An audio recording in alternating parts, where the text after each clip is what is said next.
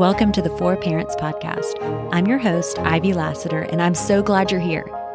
Pop in your earbuds and multitask while we talk about all the parenting stuff, lessons learned, funny stories, and practical wisdom from normal people who've been there. Let's get started. I met Robbie several years ago because he and my dad are in a Bible study together. And my dad said he was going to go to this Pierce softball tournament and asked if my son Warren and I wanted to go. And frankly, we went because we didn't have much else going on. But I did think sort of random that my dad was going to go to this softball game. And so we show up to the softball game, and my dad was sitting next to Robbie and his wife, Corel.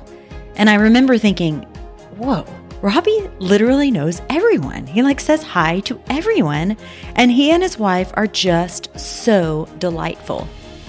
And at some point during the game, I figured out this was actually a softball tournament in memory of their daughter, who passed away in 2006 when she was 16 years old. And since then, I have heard pieces of their story through my dad and some friends of mine who were at Pierce around that time. But this is the first time I heard the entire story from them. And I just don't have adequate words to describe the beauty you're about to hear. This is a story I will remember for the rest of my life. And I have a feeling you will too. Okay, so y'all talk to me about when you first had kids and the journey to get to that. We waited 9 years to have kids. Mm-hmm. And I think the reason we did that was because I was raised by a single mother and, knew the struggles. And so I was like, I wanted to be able to provide everything that my kids would need when I had kids. Yeah. So we waited 9 years, and then I had Sean, and then 3 years, 5 months later, I had Caitlin. Yeah. And I was a career woman. I was the supporter of the family at the time. And I was one of those going, I was one of the women on the airplane going, can't you make that kid be quiet? I didn't have that, Yeah. And so I really I was 33 before I had my first child. So, I was kind of like, I hope I have this motherly instinct anyway. And that too was like, boom, got pregnant. And I was like, I can remember the doctor saying, you're pregnant. And I remembered, question, are you sure? How? What? Right. And he's like, is this not a good thing? And I was like, well, I don't know.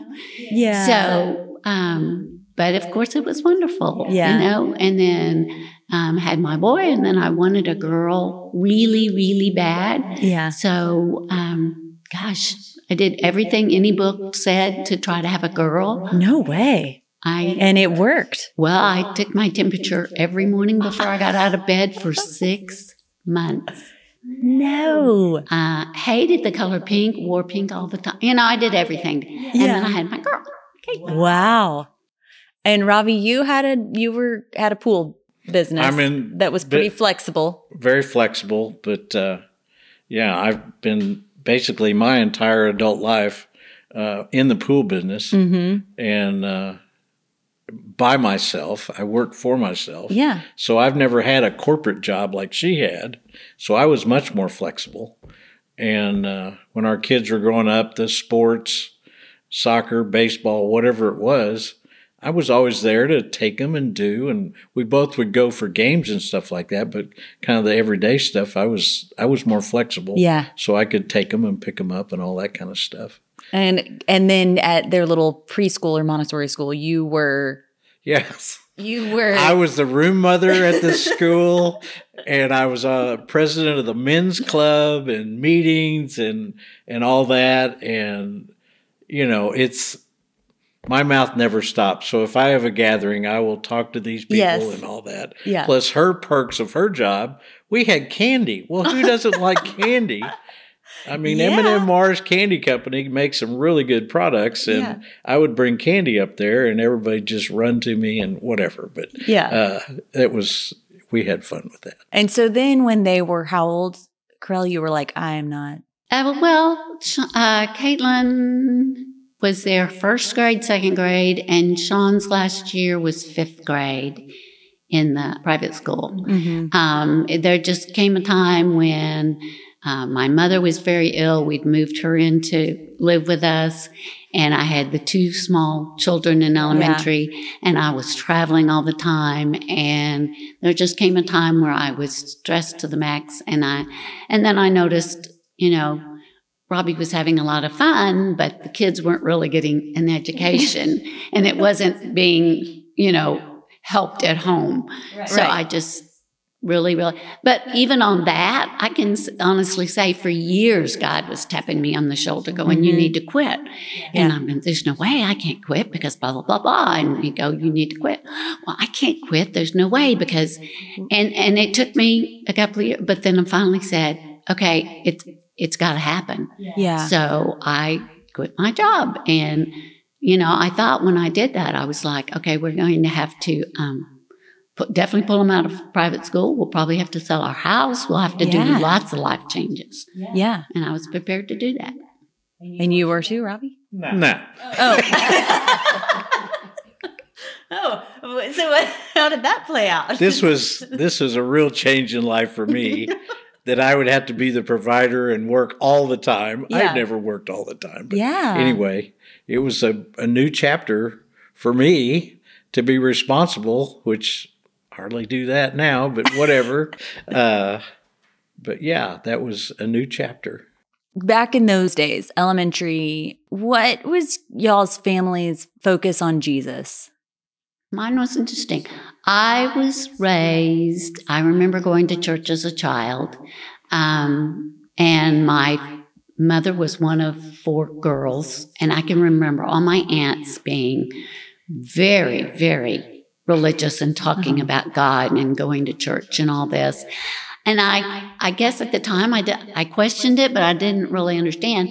My mother, when I was in elementary, junior high, high school, whatever, my mother would take me to church. I remember she would take me to church and pick me up and bring me home. Yeah. I remember confirmation in 6th grade and doing all that, and she would bring me home, but my mother never went to church. Huh. So when we had kids, I was going to say Caitlin was 3. I was like, okay, we're a family. Right. And families are supposed to go to church because children need to be raised in the church. So we joined a church. Mm-hmm. And it was back at that time, Robbie didn't go to church. And he would not go to church. He'd go on Christmas or Easter, whatever. Right, yeah. But he would not go every Sunday. And so, to be in a Sunday school class, everybody in the Sunday school class was a husband-wife.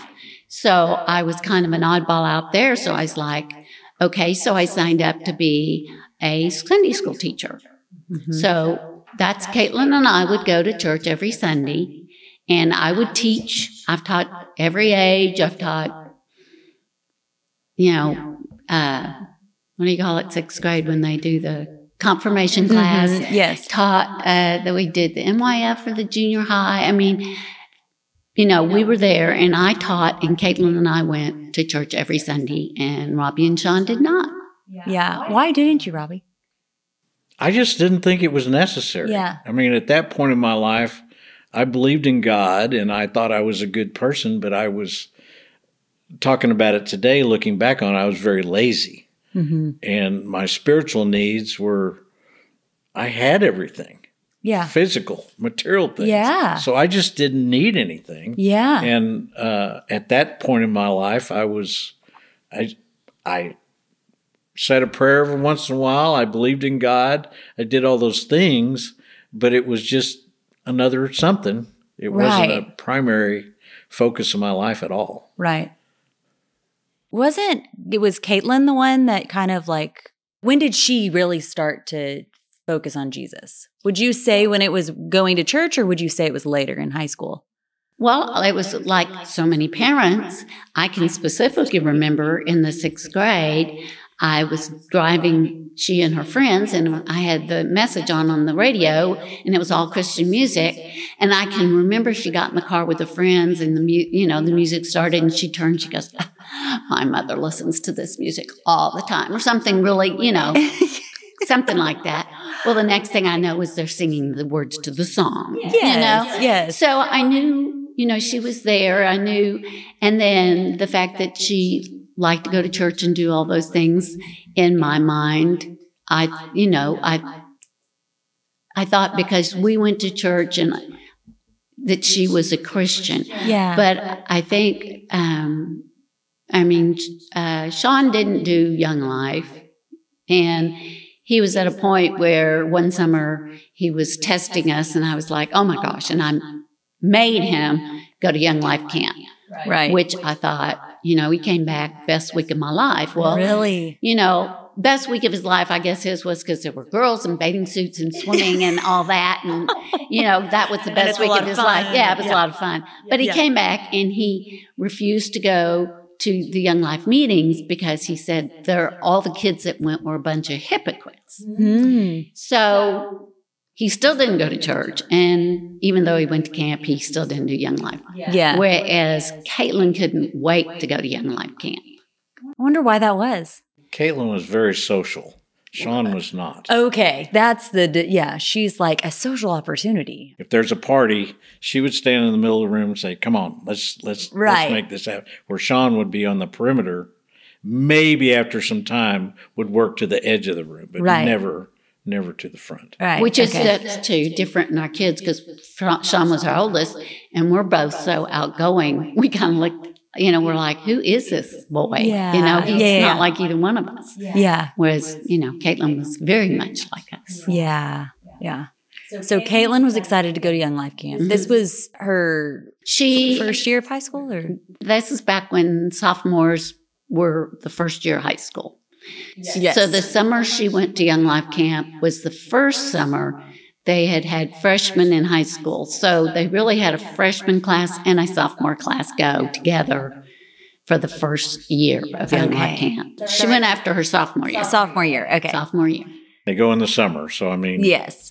And that was, in our story, we explained that our son being 16 years old and wandering is being very kind, but he was testing us beyond limits. And he needed more structure in his life, and we pretty much tricked him to get on the bus, and he realized he's on a bus that's going to Colorado, but it's a Christian camp he's going to, and he's looking through the back window of the bus with just, this is the worst. Not what I want to do at all. But then the week later when we picked him up, we had to almost pull him off the bus because he had such a great time. So in comparison, she wanted to run onto the bus. She couldn't pass that up. Yeah. But when she loaded up on the bus and, we said goodbye and, all our kids are beautiful, but our daughters, we think very beautiful. Yeah. And she got off the bus. She just glowed. She was radiant. We knew something was different about her when she got off the bus, but we didn't know what it was. Yeah. And this is difficult in this part of the story, but it was 2 weeks after Caitlin got back from Young Life camp in Colorado that she passed away. Our daughter played 3 sports in high school, was a cheerleader, 16 years old, living life. She died from sudden cardiac arrest. She had an unknown heart condition that nobody knew about, and she was with her friends at Chili's, a hamburger place, just sitting at a table, and all of a sudden she kind of grabbed her chest, and everybody thought she fainted, but she died right there. Her heart just quit beating. That darkness, that just, 16-year-old child, any child, but 16-year-old and just living life to the fullest, and all of a sudden she's gone. Yeah, it was just a darkness of what do we do and how do we handle this, but this was in July that she passed away. In April is Caitlin's birthday. Caitlin played varsity softball. And to remember her birthday, which would have been her 17th birthday, the softball team at Pierce High School wanted to do something special. And, okay. So Corell and I were standing on home plate. The girls all ran to their positions carrying balloons and released these purple balloons up in the air the night of her birthday. And it was it was so powerful to watch those balloons drift off, and it's so emotional, and it was hard. But that night we had about 150 kids come to our house and swim and hang out and do stuff, and our house was kind of the cool house to go to. But anyway. Well, yeah, it sounds like it was a fun place because of Caitlin and y'all, and But Young Life came to our house in that group and found us and invited Corell and I to go to camp the next summer. And we're going, Young Life is for kids. Yeah, why would How we do go? old people get to go? They said, no, you can go as adult guests. And I went, okay. Yeah. So the following July, we went up to Frontier Ranch in Colorado and got there on a Sunday with almost 500 other kids. But it was so emotional, but it's so beautiful. Yeah. And it's amazing to see all these kids having fun. So you went back to the same place that she went for camp? When she got off the bus, we immediately went to Walmart and had over 300 pictures developed that she had taken. She liked to take pictures. Yeah. So, they wanted us to go. They were inviting us to go back and see and experience what she experienced. And, we went and we practically, we tried to go and redo every picture she had taken. Which stand where it was hard, but it was amazing. I can't describe how amazing it was there to be around all these kids in the 14,000-foot mountains. And it's just beautiful. But it starts on Sunday, and Young Life's business model it's a Christian-based camp, and the gospel is being presented. And it starts on Sunday, but it starts with a lot of comedy and fun and theater and just craziness. Well, 400 kids sitting in front of you, and you're seeing them all day long being kids. It's infectious to have fun with these kids. Yeah. And a little bit of a message is being presented each day. Well, it builds up to Thursday, which is the sin talk, and it's a lot more serious, but my old man ears are listening to this gospel being presented all week long that had never listened before. And things that are being said are making me think. Yeah. And plus, we're so sad that Caitlin's gone. But anyway, it happens on Thursday. You climb a 14,000-foot mountain. Okay. Now, you don't start at zero, but it's an all-day trek back and forth through the woods and up past the tree line. But in Colorado, if you were to look at a distance, the trees stop growing at 12,000 feet. Mm-hmm. And above that is just rock and snow, or if there is snow. Yeah. And we got to a point in the woods to where I could look up and see the tree line stop, and the mountain just kept going. But I was exhausted. I couldn't go anymore. I said, I'm done. Right. And we're on a trail, and there's lots of kids, and Corell caught up to where I was, and I said, I can't go anymore. And she goes, well, you got to. I said, I'm done. I can't. She goes, well, I got to at least try. So she went on. Did Caitlin do this hike? Oh, yeah. Oh, okay. Okay. So everybody. Okay. It's a deal. Yeah. So they go on, and I'm sitting in the trees by myself being pitiful. But a ways away from me are two adults, a leader, and a camper, and they're talking. And it's wilderness. I could hear every word they were saying. And I know now this lady's name is Cindy. She said she just lost her 16-year-old son, died of cancer. And I said, oh, my gosh. So I got up from where I was, walked over to her, and I said, I'm Robbie. I said, we just lost our daughter. And we hugged as parents, and we just knew. We didn't have to talk. We just knew the pain we were going through. Yeah. And we did start talking and doing, how do we cope with this? And she says, well, something that really helps me out a lot is on my son's birthday is I release a balloon. I said, you're not going to believe this, but on Caitlin's birthday in April, her softball team released all these purple balloons. Yeah. Now, there were 5 people there to witness this. I could make this up, but there were witnesses. As soon as I said that, a balloon drifts through the trees and comes down. Gail runs and grabs the balloon by the ribbon, runs back to me going, Robbie, look. It's a purple balloon. It says happy birthday on it. I I don't even come close to telling you how powerful of a moment this was. God was there. Caitlin was there telling me she's okay. But at this time in my life, I'm a mess. I'm angry with God. If there's a God, why would you take away a beautiful child like that? But I'm hearing this gospel being presented about Jesus and all this message throughout the week, and these profound things are happening. And on Saturday, the last day of camp, the man that took both our kids to camp, his name is Brian Summerall. Mm-hmm. Brian comes to camp on Thursday, and this story, we'll call it the purple balloon story, is going crazy around camp, that this miracle has happened. And he finds me, and I knew who Brian was because he took both our kids to camp, but I didn't know Brian. And he found me and starts doing one-on-ones where you just talk face-to-face with one person. Yeah. It's a term that Young Life uses, but he starts talking to me, and I'm hearing the gospel all week long, but I've got questions because I really don't understand this, that, and the other. And he says, Robbie, is Jesus in your heart? And I said, well, I'm a pretty good guy. I go to church on Mother's Day and Easter, and I believe there's a God. He says, but is Jesus in your heart? And I said, well, I guess. He goes, if you guess he's not there, because you would know. Yeah. I said, well, Brian, I'm hearing this message. I want this to happen. Can I sign a contract, or how do you make this happen?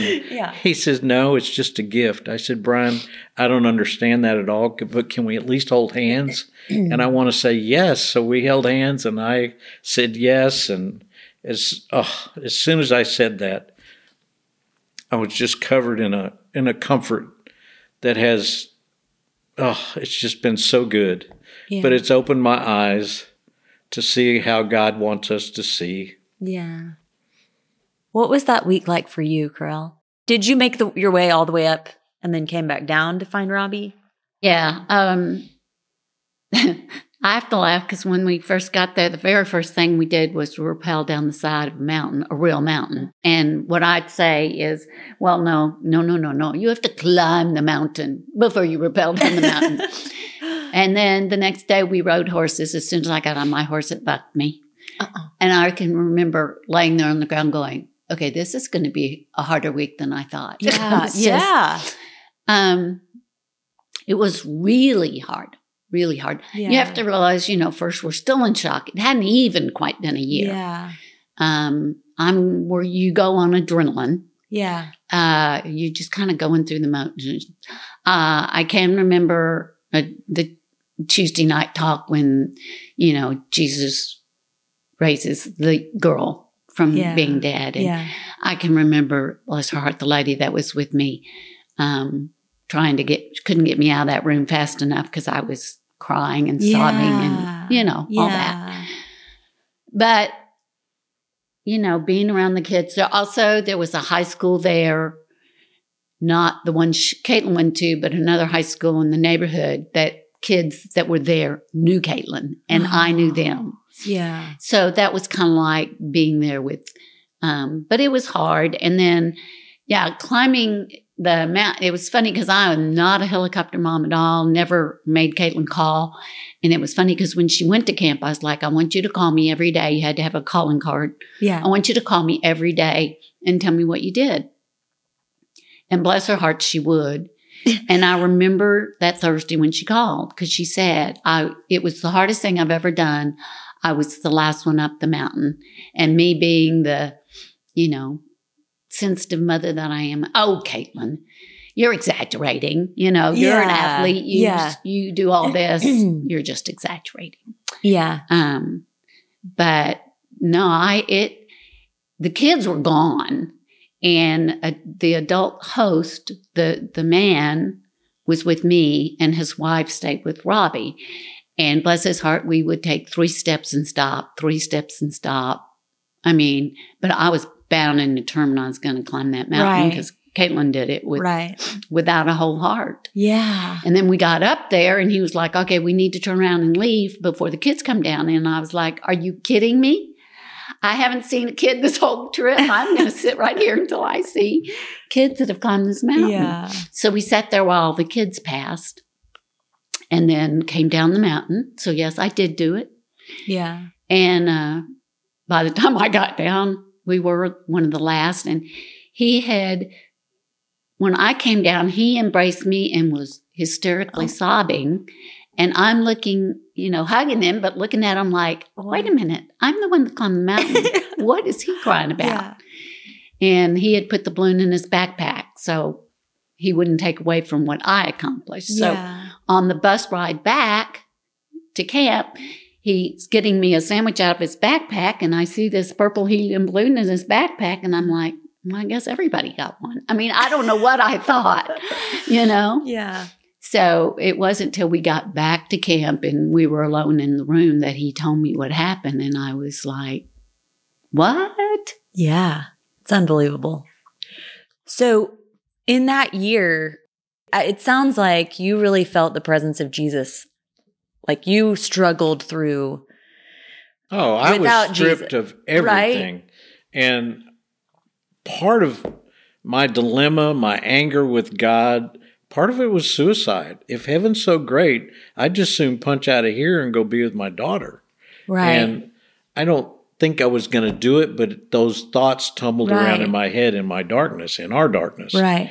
And it was in accepting Jesus wholeheartedly, it relieved all that. I mean, it's just gone. Yeah. And we still have struggles today, sure. but it's a completely different kind of a struggle. Yeah. And then we do work with and talk to couples that have lost children. Right. And I never was angry. I can't imagine that, but I never was angry with God. I would say, why? Right. I was like, well, if I only knew why. Right. And then it took me many, many years, but, many years down the road, I was like, so, okay, he gives you a reason. Would you go, oh, okay? No. No. So I'm like, I won't know why until I see her again. And when I see her again, it won't matter. Yeah. Yeah. So, but I was never angry with God. Yeah. And then when after she died, I found her Bible. And in my mind, like you go to church camp, I thought they did things in their Bible every day while they were there during the week. And come to find out, no, they don't get that Bible till they stand up at Say So. And then they take that Bible home. And when I found that Bible, I realized everything she had highlighted in that Bible, she had highlighted after she was home. She was continuing to study God's Word. Yeah. And they fill out a thing when they get back, and the question is, what do you wish, or if anything was different? And her comment was, I wish more of my friends would have been able to experience Young Life Camp. Wow. But she stood up at Say So. So I assume that's the thing at the end of the week. At the end of the week on Saturday night, they give all the camp the opportunity, if you have either recommitted your life to Christ or for the first time, whatever, you can stand up, and they pass the microphone around the room of 600 kids, and you say your name and where you're from and that you've committed your life to Christ. Yeah. And it wasn't until after Caitlin died that we found out she had stood up at Say So and committed her life to Christ. And I'm like, to these teenage girls, don't you think that would be something important that the parents would want to know?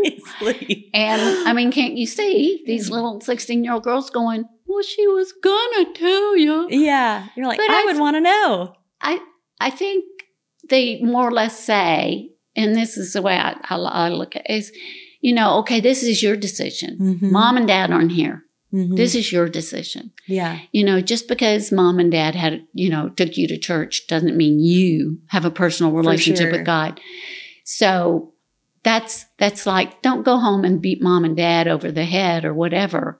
Yeah. And so I think that's why she kept it quiet, because she was like, this is my relationship with God. I have my own personal relationship now. Yeah.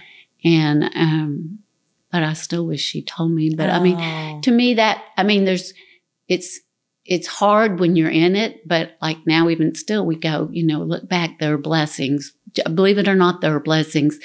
There are blessings that have happened. And I look back at what a blessing that was to know that I didn't just think in my heart, that she yelled from the mountaintop. Yeah. Yeah. That I've given my life to Christ Yeah. before she died. Yeah. I want to hear about what you've seen God do since then. And one of the things that I think I want to hear specifically about is you guys have like continued to show up in the lives of like going to camp the next year and being around all people that knew her or people that were her age. Like that had to be hard. Like that had to be painful to be around that. Well, we've been led by God for that. Corell and I are both very much people, Yeah. and super active at the high school with her activities up there. And after Caitlin had died, we still continued the relationship with her friends. Mm-hmm. And we were new. We didn't know where to go with that, but we were steered constantly to be around kids.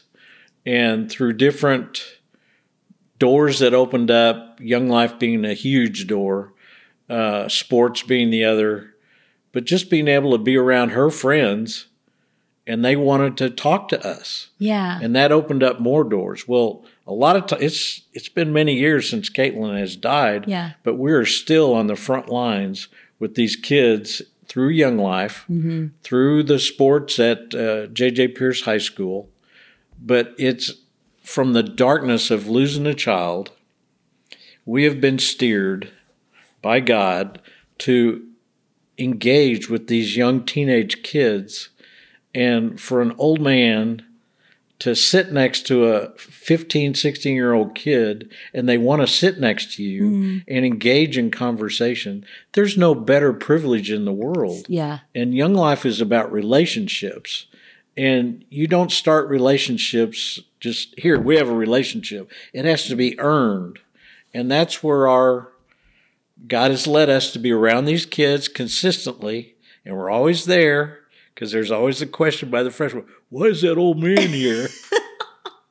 And the junior, senior goes, oh, that's Big Rob. He's great, or whatever. You just have to keep showing up. Yeah. Right? And it's consistency. Yeah.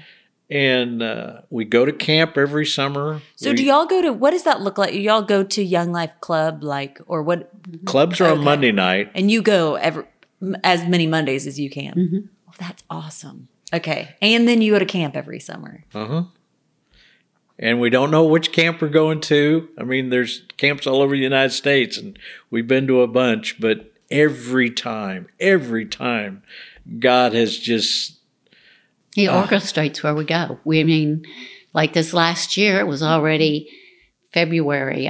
February, you have to sign up for camp before Christmas and February. And somebody goes, would you like to go to camp this summer and be with these kids? And we're like, we'd love to. Yeah. So it just, you have to be invited. You know.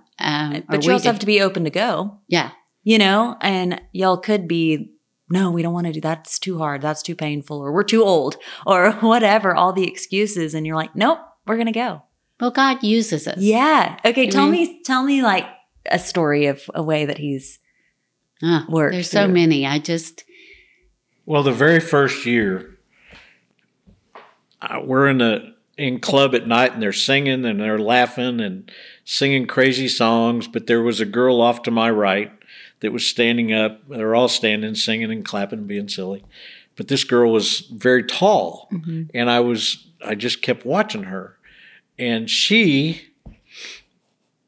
I wanted to get to know who this girl was. Yeah. So everybody leaves, and I'll find her in camp, but I never saw her again. And I was frustrated because she would stand out in the crowd. I knew what she looked like, but I never could find her. And they told us, this is year one for us, she's probably part of the work crew, and she probably works for the laundry, and they're called Tawashis. I go, what in the world is a Tawashi? And they clean the toilets and the bathrooms and all that, and you never see them. I said, okay. Well, turns out that's what she was. She was a Tawashi. Her name is Stephanie. Mm-hmm. And throughout the week, we kind of got to know each other, certainly knew our names, but the balloon story happened on that Thursday, and that was just amazing. And she thought she was just 17 years old herself, just a young kid, but she was serving at the camp. She was working there for the whole month. And anyway, we left on Sunday. We said goodbye, and we're never going to see each other again. Right. The following year, we got to go to a camp in Georgia. And on Sunday, you go to leader meeting. The first thing you do, the adult guests and all the leaders that are there, is go to a meeting. And I'm climbing up the stairs to go to the first meeting of the first week of this second camp we've been to. And I open up the door, and who is standing there but Stephanie? She's a leader, and she's scared to death. And she sees me, and we scream and hug each other, and she goes, I've got to go text my mom. But anyway. That's awesome. That's just a start of how many miracles God has done with us. I mean, she's married now. We stay in touch. Do you really? Oh my gosh. The way the world is today with texting and internet, whatever, it's just. We can stay connected. Yes. So do y'all still keep up with Caitlin's friends? We do. What does that look like? So now they're some married and have kids? Caitlin would be 30. Okay. Yeah. And see, my way, everybody's different. Everybody, handles it different. As Robbie said, we're very people persons. So in my mind, this is what I had imagined, and this is what I was going to do with Caitlin. So my personal way was to live and go through what I'd planned to do with Caitlin with her friends. So for the junior and senior year, I went to the homecoming pictures. Senior, we hosted one of the dinners at our house. Same thing. We were at club. When they designed the T-shirts, they invited us. Aww. I mean, I did everything. The senior night, graduation. We snuck in and snuck out because that was hard. But they acknowledged her graduation 2 years after her death. Yeah. And no, those kids to this day still stay in touch with us, and little things that keep us going is at the time, they made, turquoise ribbons in remembrance of her. And they, I don't know if they still do, but they would do them on the homecoming moms and different things like that. Yeah. And years later, still somebody will send me a picture, and that little turquoise ribbon is pinned to the visor of their car, and they'll send me that picture. And people send me pictures of purple balloons or, different things. But yeah, it's really getting hard now because a lot of our friends, we've been to the weddings and having babies, and I'm not going to say it's easy. It's very hard. Yeah. But I treasure that. Yeah. Because they knew Caitlin and they loved her. So yeah. I'm thinking one year we were at camp, Colorado, I think, and a yellow school bus pulls up with kids. Most of the kids come on chartered buses. Right. And a yellow school bus pulls up, and we thought, well, this, the camps in Colorado, they must be from Colorado Springs or Denver or close by. And they had come from Lee Summit, Missouri. In a school bus? In a yellow school bus with no air conditioning. Sounds terrible. Okay. Robbie's sister lives in Lee Summit, Missouri. Well, we had gone up to the top of the mountain to serve lunch. And up at the top of the mountain, the leader goes, "You're that man. You're that purple balloon man." No. So she brought all her girls over, and we met them on top of the mountain, the girls from Lee Summit. And then we went and I went and shared in their cabin time one night. That's where after you hear the speaker, you go in the cabin and you sit around. And most people sit on the floor crisscross, hugging their pillow. Uh-huh. And shared with them. And I'm still in touch with those girls and gone through their struggles. And one of them wants to be, we call it Capernaum, which is special needs, Young Life for Special Needs. And I can remember we went to a camp, and I was so excited because they shared with me a T-shirt, and it had a wheelchair on the front, and it said, "This is how we roll." And I was so proud of that T-shirt. And this little girl from Lee Summit, Missouri on Facebook, whatever, goes, "Oh, I love that. I want to do Capernaum someday." So I took that T-shirt and I put it in a box and I mailed it to her. And that young girl has graduated from college, got her degree in special education, and does Capernaum to this day.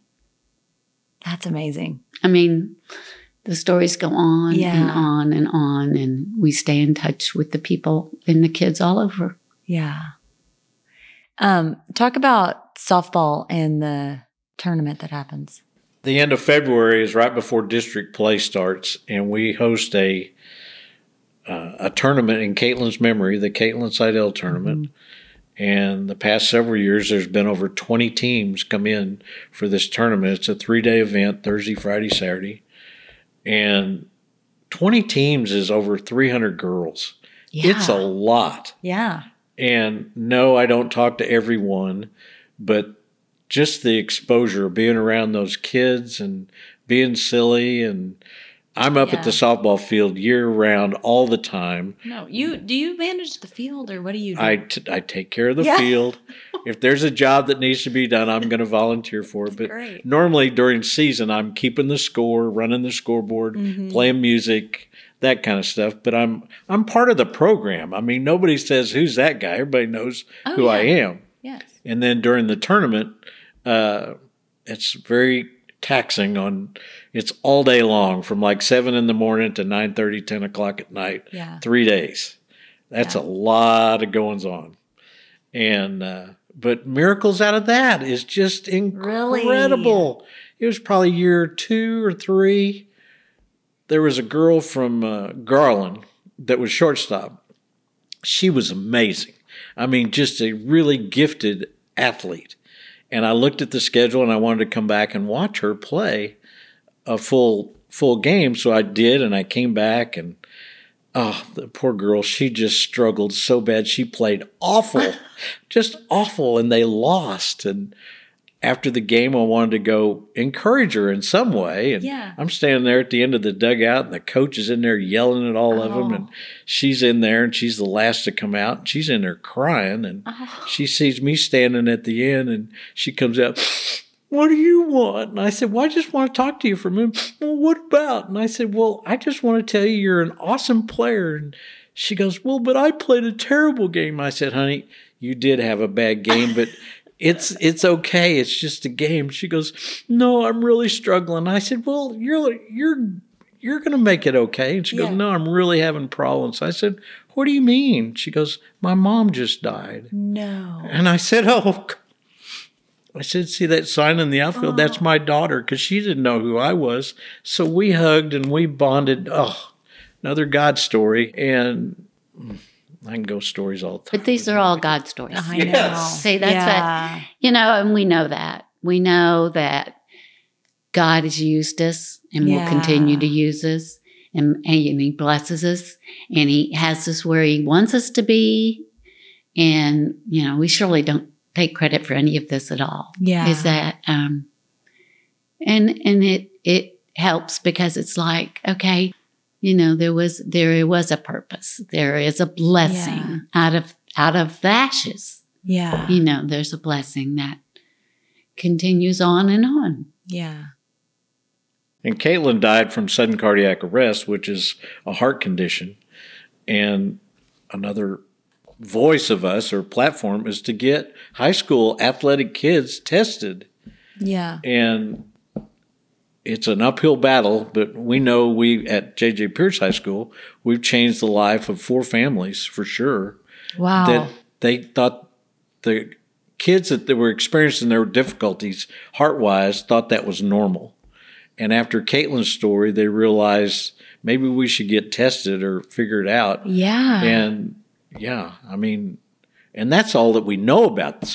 Nobody wants to declare my kid's defective or got a problem. Right. So, but there's been God blessings on that as well. The awareness of this can happen to anybody. Yeah. And that's one of we're out there all the time.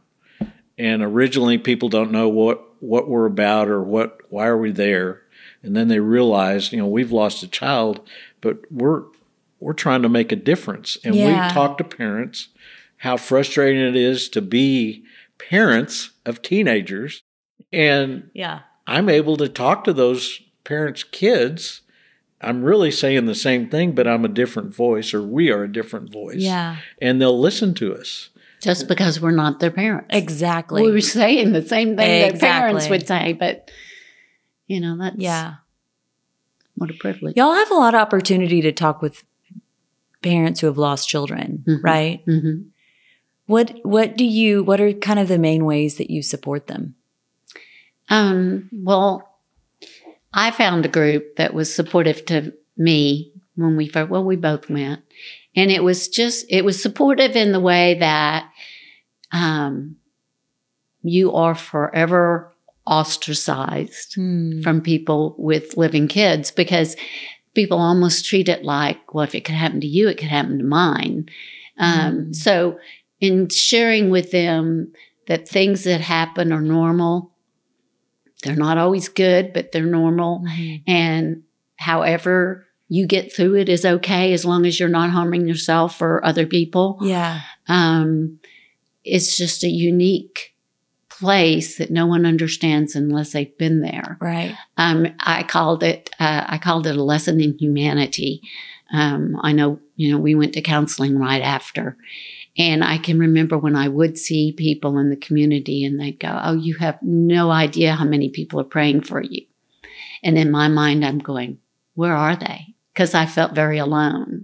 And to this day, we still meet people that know of us because they were praying for us. Right. But my counselor said, well, you're going to have to go out and get what you need. And I'm like, excuse me, I'm the one that lost the daughter. Why do I have to go out? And he said, because, really, we're really not trained on nowadays families don't grow up in the same house. Used to be grandma and grandpa lived in the house with family, whatever. But so having a 16-year-old daughter, at the time they do the T-shirts and they do the iron-on letters and all this stuff. And the number one thing I heard from people was, well, I didn't know what to say. I know. Yeah.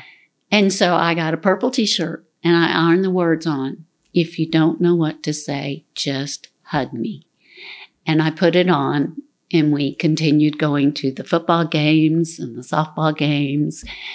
And it's kind of like an education to the public. Yes. There is nothing you can say. Yes. There is nothing you can say or do, but you need to still reach out and show that you care. Because avoiding you. I actually had a neighbor come around the end of the grocery aisle and did a U-turn and went the other way. I mean, talk about hurt. Yeah. Because people don't know. There is nothing but just, and we teach this other, just reach out and touch my arm. Just reach out and touch my arm. That's all you have to do. That means you see I'm hurting. You can't make it stop. Yeah. Okay, I don't want to make you cry. I'm going to cry. Well, I don't want to say her name because it will, bring back memories. Like I would ever forget her. I mean, the greatest thing you can do to somebody that's lost a child is to say their name, what you remember. If you didn't remember what you've heard, to keep that child's memory alive. I'd say a parent's worst nightmare is to lose a child. Yeah. A grieving parent's worst nightmare is that child would be forgotten. Nobody wants your child forgotten. And she won't. No. Before we started recording, Robbie turned to me and asked, so do you want the focus of our talk to be about losing our daughter? And what I realize now is that yes, their story includes Caitlin's death. But I would say this story is better described as a story of life. Because through Caitlin's death, God has brought life to so many. After I turned the recording device off, we sat there for another hour and I listened to story after story about what God has done through Robbie and Corell's opportunities to share with kids and adults. I mean, their life's purpose is to be used by God, that God would speak through them, that people would come to know Jesus through their life, through their story. That is their life's purpose. And let me tell you, the list is long and the stories are beautiful of people coming to know Jesus because Robbie and Corel have shown up and shared their story. And I keep thinking about what you said, Corel, when you talked about you just never wanted Caitlin to be forgotten. And I believe she will never be forgotten, for her name is in eternity. And only God knows how many names are written in eternity because they heard about Caitlin. And they heard about the Savior that she believed in, that she followed. They heard about her Savior, Jesus Christ, who died on a cross so that we would have life. That only God can do that. Only God can take death and turn it into life. I hope you found something that you can relate to from today's conversation, and thanks for joining us. If you have any questions or just want more tips for parents, let me know at ilassiter@fbrichardson.org. I'd love to talk with you. See you next time on the 4 Parents Podcast.